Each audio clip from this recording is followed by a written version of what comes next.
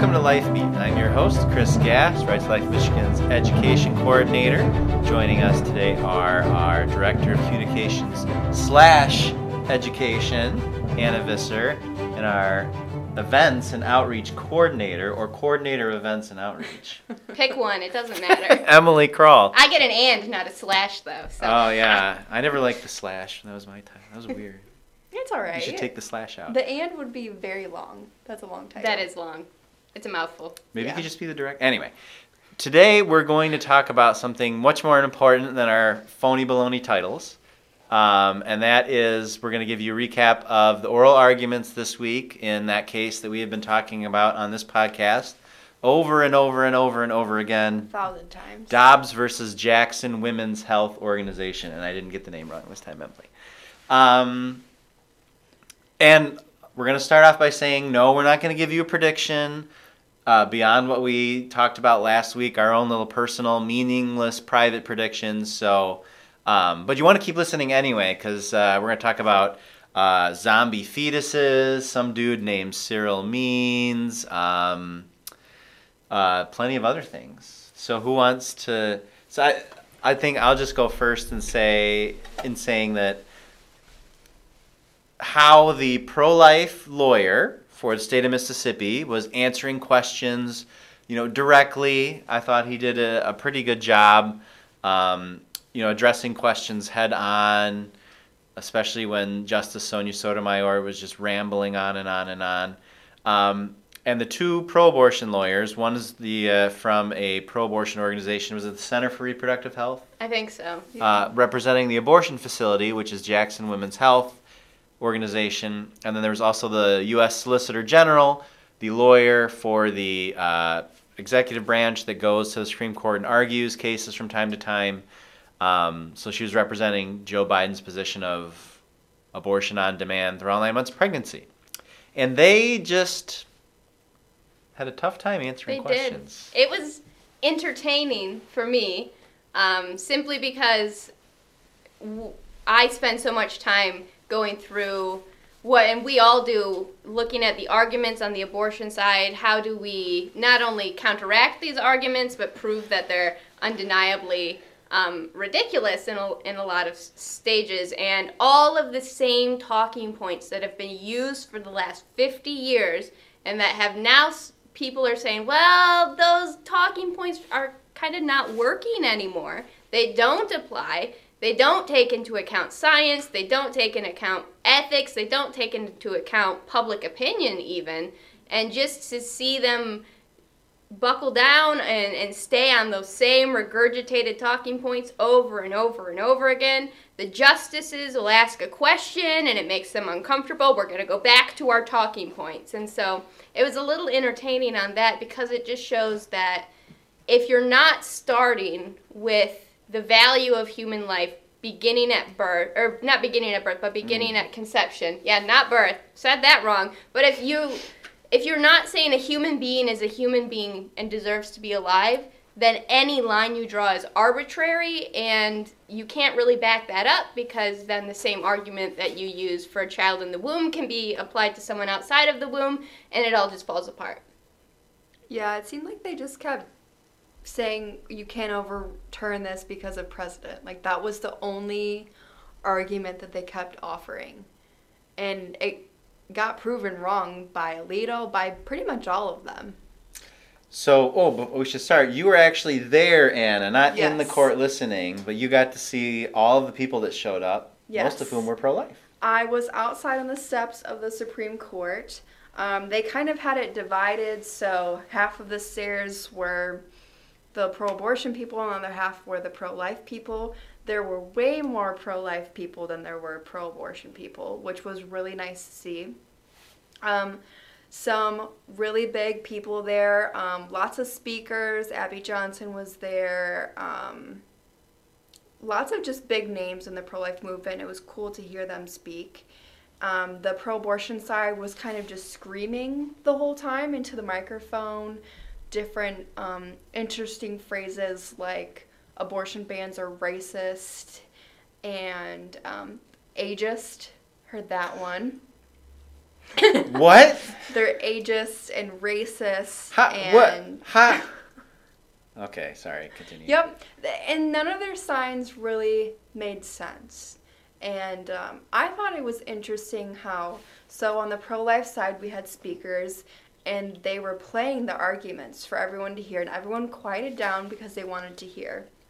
The pro-abortion side, and they were right next to each other, so the pro-abortion side didn't want to hear anything that they had to say in the court, and they just kept continuing to scream. So it was actually really hard to hear. But I thought it was interesting that they didn't want to hear what was going on. You know, I would have at least thought they would want to hear their lawyers and, I don't know. You want to hear Sonia Sotomayor drone on and on and on and on and on, all their talking points. Ageist. You know, abortion is like the ultimate in ageism because you're saying everyone under a certain age is not even a human being. But anyway, well, let's start out with zombie fetuses. So the weirdest exchange was, so Sonia Sotomayor, as soon as the Mississippi the state Solicitor General finished speaking his piece, very short, justices asked questions, Sonia Sotomayor got right on when it was her turn, and almost 20 minutes? I don't know, it seemed like forever. She's basically just reading off a list of Planned Parenthood talking points. Wasn't a lot about the law there. And at one point, so the main argument was, well, we can't overturn this case because nothing has changed in 50 years since Roe versus Wade, even though, Planned Parenthood versus Casey totally changed Roe. Anyway, we can't do anything, nothing has changed, and so they're going back and forth about fetal pain and fetal development. And at one point, Sonia Sotomayor said that it doesn't matter like how advanced a fetus is because brain dead people can move. And so if a fetus is reacting to pain from an abortion, it doesn't mean they're alive any more than a corpse twitching does. So, I mean, I thought that was a bad analogy. It was a little odd. For several reasons. Corpses don't react to pain because they're dead. She also didn't quite, and she said at one point, like, brain dead people make miraculous recoveries. No, people in persistent vegetative states with very minimal levels of consciousness can make miraculous recoveries and wake up or regain some level of function. So apparently Sonia Sotomayor does not understand the difference between those two, which is concerning. And then again, corpses don't react to stimuli like that consciously because they're dead. Yeah, there's muscle spasms, but it's nothing like, oh, they're ticklish. No, that's creepy and weird. There aren't zombies running around. And she pulled up some strange statistic. I'm not sure where she got it, but she said that 40% of brain dead individuals have reactions to stimuli. Did she say that? She said at some 40%. point when she first went on that point, I started just I think I went off a little rant. I was like, what are you talking about? She did actually say dead brain people, so I'm not sure if she was just referring to people with very, very low IQ in her estimation. Like, I don't know how she quantifies that, but she's saying that an unborn child is basically not a human being. I'm not going to judge her morals and ethics, but I think it's a little suspect. I'm going to judge. Yeah, you've been judged. Judge the judge. Judge the judge. Okay, but so she's saying that they're the same thing, like... She was equating them. Right. Yeah. But even a person that is brain dead is still a human being. Mm-hmm. Right. So... A dead human being, but yeah, they're still a human being. I don't know, apparently not. Apparently the dead are no longer human beings and they react to pain just like babies. She might have just been watching episodes of The Walking Dead the night before. Or reading Planned Parenthood's Twitter stream a little too much. Or that. Instead of like looking at a legal book, she was going through there like, I'll say that. No, I'll say that. Well, and they were talking about when life begins, and she's like, I don't know when life begins. And it's not your job to know when life begins. Maybe you shouldn't be deciding a case that involves life beginning if you don't know. Yeah, that seems like a pretty good reason to say, I don't know, let the professionals decide. Uh-huh. And they have decided that life begins at conception. Mm-hmm. Yeah. Yeah, it was funny. Well, anything else that Sonia Sotomayor said that we want to specifically address? Well, she... Oh, at one point, she's like, oh, well, it doesn't matter if it's not in the Constitution. Like, Supreme Court's in charge of that. So basically, she's like, I am the Constitution. Yes.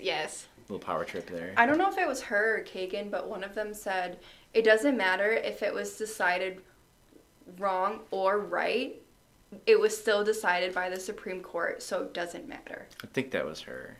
It might have been. Yeah, that might have been right before she said basically, I am the Constitution. Yes. Yeah. It might have been in the same thought stream. So Kagan was a little quiet.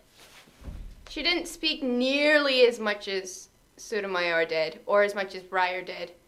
But and I think we can probably, in my brain, lump Breyer and Kagan in the same thought stream as where their questions were really saying, but precedent, but the Supreme Court decided 30 years ago, but we can't change our decision.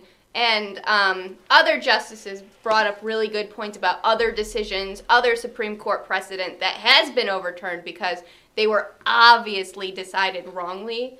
I think it was Justice Kavanaugh, I think, is the one who brought up the Plessy versus Ferguson case. And Plessy versus Ferguson is a Supreme Court case. It was, 1875?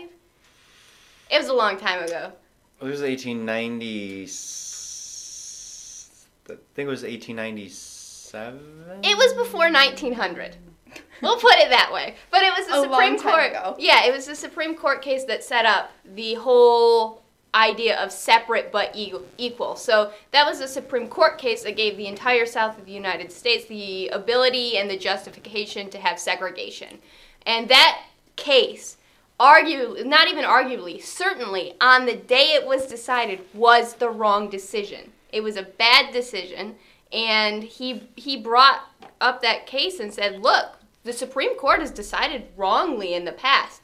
It took about 50 years to overturn Plessy versus Ferguson, and hopefully we'll be overturning Roe versus Wade, but it's just Supreme Court justices are people, and they make mistakes, and overturning precedent can be a very good thing, and it is a good thing in cases like Plessy and in Roe versus Wade that were decided horribly and take away rights from people. They need to go.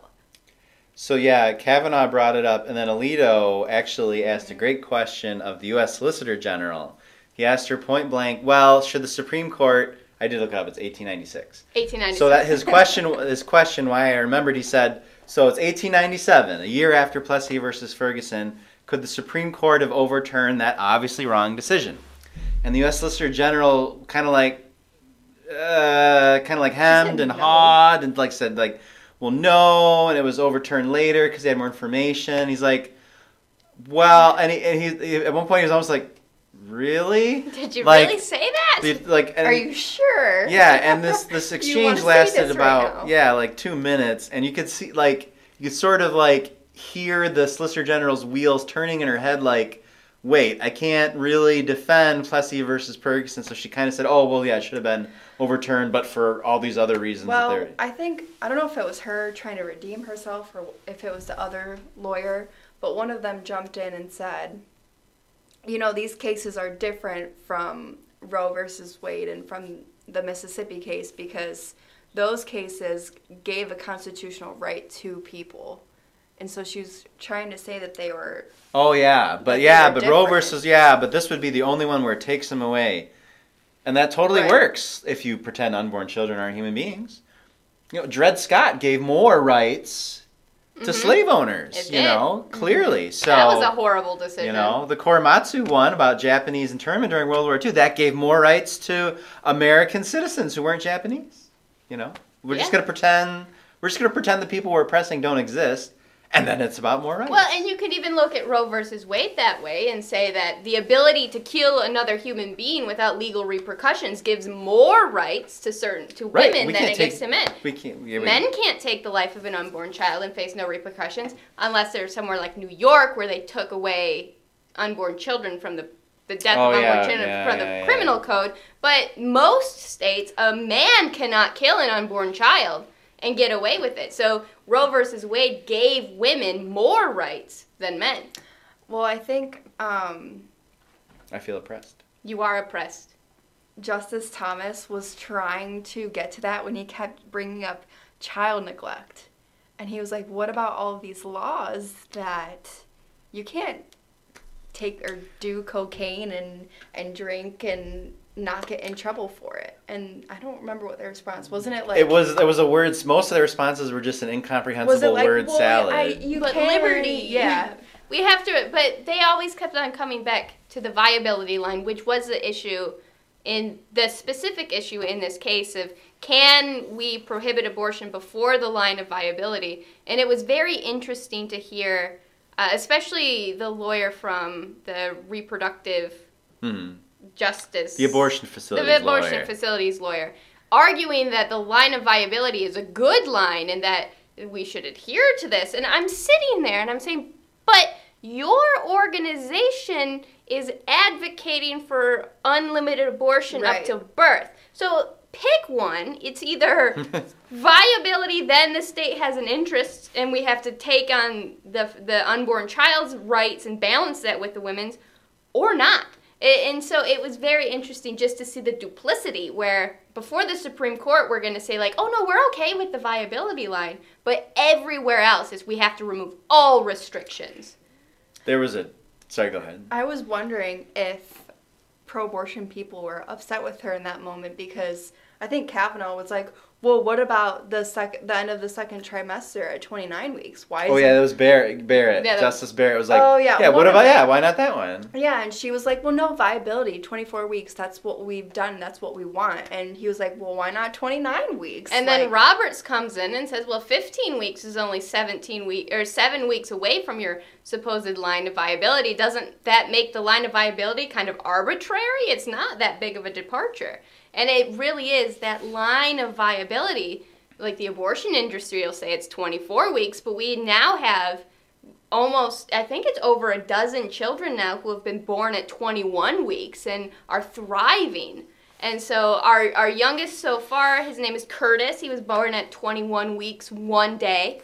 And that line of when children, if given proper care, can survive outside of the womb and thrive is constantly getting smaller and smaller, and we're moving away from that 24 weeks.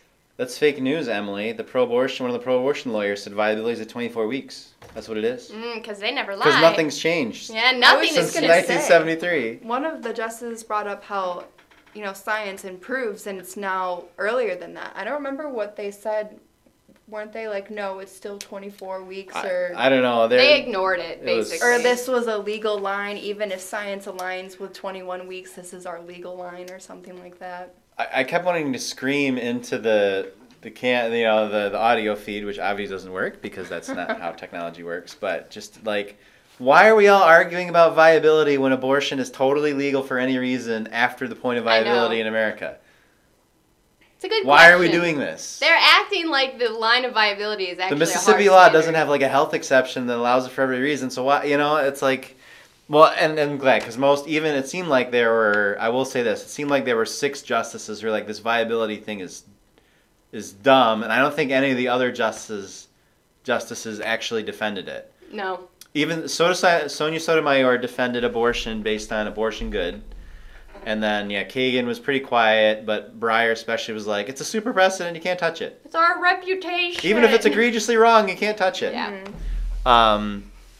One other factual thing I wanted to talk about was Alito, again, was grilling one of the lawyers and was like, so you, cited all this stuff about abortion history, and you're claiming that abortion was just totally legal in America at the time of the founding and the Constitution.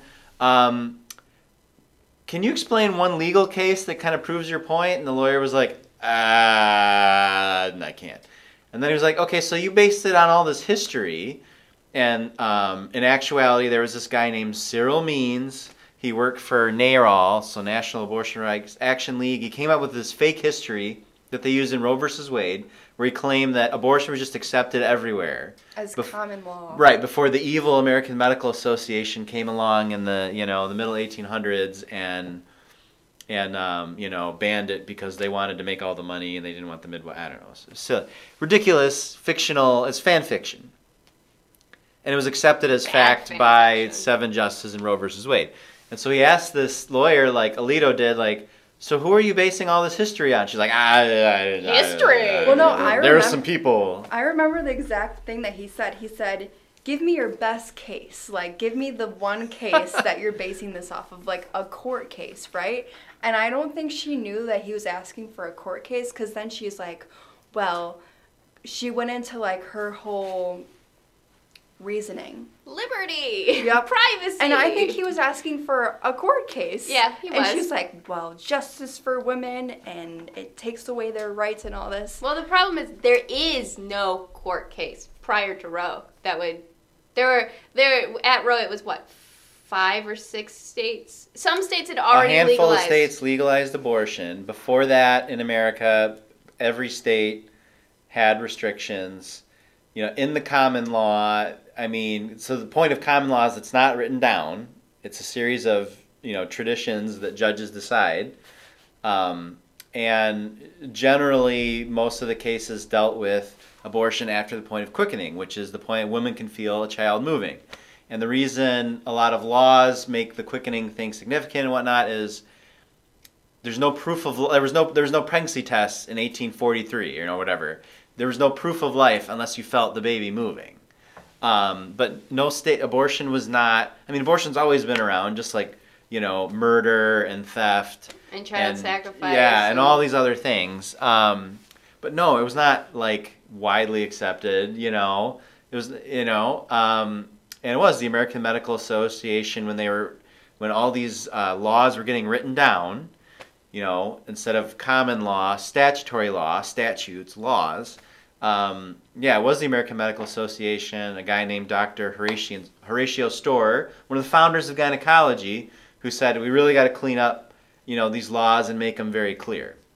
They didn't have to touch ours because ours was good, ever since the beginning of us as a state. So yeah, just the factual stuff. Oh, at one point too, Chief Justice John Roberts was like, in Europe, all these other countries ban abortions after 15 weeks. And then the pro-abortion lawyer was like, no, that's not true. They allow abortion up to viability. No. No, they don't. No, they don't. They don't. They really don't. So, lying to the Supreme Court, well done. I think my favorite part was when Barrett mentioned our safe haven laws and adoption. I thought that brought a lot of awareness to it, and I don't really think that those lawyers knew what to say about it. No, especially since they had been talking previously over and over again about the burden of parenthood, that women shouldn't be forced to be parents. And Justice Barrett very clearly brought up, well, all 50 states have safe haven laws where an infant can be surrendered with no questions asked and zero consequences. Zero consequences. So, 1, through adoption, and 2, just through surrendering the infant, there is no burden of parenthood in the United States that you do not choose. So I would think Justice Barrett brought that up to kind of get them to kind of admit that they're saying that pregnancy is bad. Yeah. And they kind of did. Yeah. This is pregnancy is bad. The whole time they were just casting like women can't be equal if we don't have abortion. The whole thing was like our own children are the enemy. It was interesting, and they have though, to be defeated. But those arguments talking about, well, women need it to be for their careers, for their education, for this and that, the attorneys were arguing those points to Justice Barrett, who is sitting on the Supreme Court as a mother of 7. And I'm sitting there, I'm like... That's 3 more than me. But you are saying that a woman can't have a successful career and be a mother to a mother of 7 with a very successful career. It's just... One of the 9 most successful lawyers on planet Earth. Planet Earth. And so it's just, they were so out of touch. So I found that I wish almost that we could have had a camera in the courtroom, because I feel like she just had to have smirked at that. You've got to. They don't have just any smile. recording of it that you can see.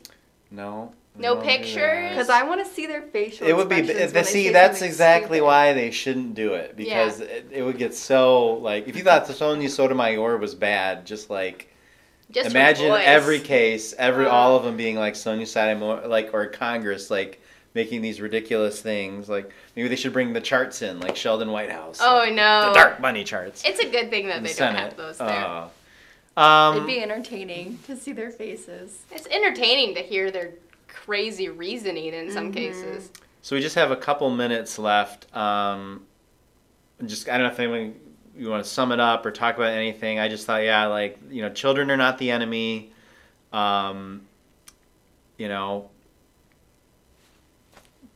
was my takeaway. Children are not the enemy, and know you're wrong, and you can't just an egregiously wrong was the word used several times. Egregiously, a case shouldn't just be there because we decided it that way. It's ridiculous. Yeah, I think that's a pretty good summary.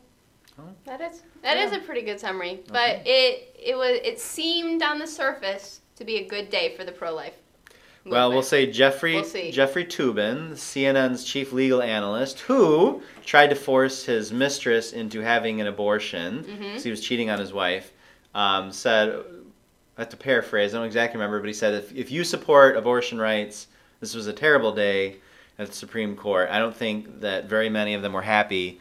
And you saw immediately after, we were seeing in news stories today and yesterday, kind of clean up for the pro-abortion side. I saw the New York Times today was saying how death is preferable to adoption, trying to clean up Justice Barrett's argument. So it's not a good sign when the media is working damage control overdrive here. It seems a little bit like mice fleeing a house fire. Or they're just spitting on the fire trying to make it go out. So there we go. I will say that when I was there, the pro-abortion side seemed to have already what's the correct word? Which one of the 5 stages of grief over there? Right. Acceptance? Yes. No, they were not. No, They're at anger? It kind of seemed, yes, because What is it? It is Denial? denial? they weren't in denial. Is They it were the past that. anger? I think it's denial and Or- then anger. What about the bargaining? Oh yeah, bargaining. Is bargaining before anger? I don't know. It's very confusing. I'm going to Google it real Well, quick. while Continue. Emily looks real quick, I'll just Okay. say that. Sorry, you go ahead. They were past denial because when we would try to have a conversation with them or even be nice to them, like say, oh, your shirt is really cute or something, like if you just walked past them, didn't know that they were on the pro-abortion side and then figured it out mid-conversation, they were so incredibly rude and they didn't want to have a civilized conversation because they didn't have anything to say. They didn't have anything to back themselves up. They already knew that they kind of just didn't have anything to offer. It's denial, anger, then bargaining, then depression, and then acceptance. And So I think they were in anger. Okay, you're in anger. Their opportunity for acceptance, if the Supreme Court will be overturning Roe versus Wade, we don't know. We can say right now the justices have probably already voted in their chambers, and so the fate has been sealed. However, just Could as in change. 1992, they can change their vote. Nothing is final until those decisions are released, and when will they be released? We don't know. Could be any time from between now and the end of the world. So probably will be in June of 2022, at which point hopefully the other side reaches stage 5 and hey, comes and joins our side. Yeah. We're happy. Yes. Children and moms aren't the enemies, and We everyone have a can great win. time. We do. We have cookies too. All right, that's all the time we have for this edition of Life Beat. Join us again next week. Have a wonderful weekend.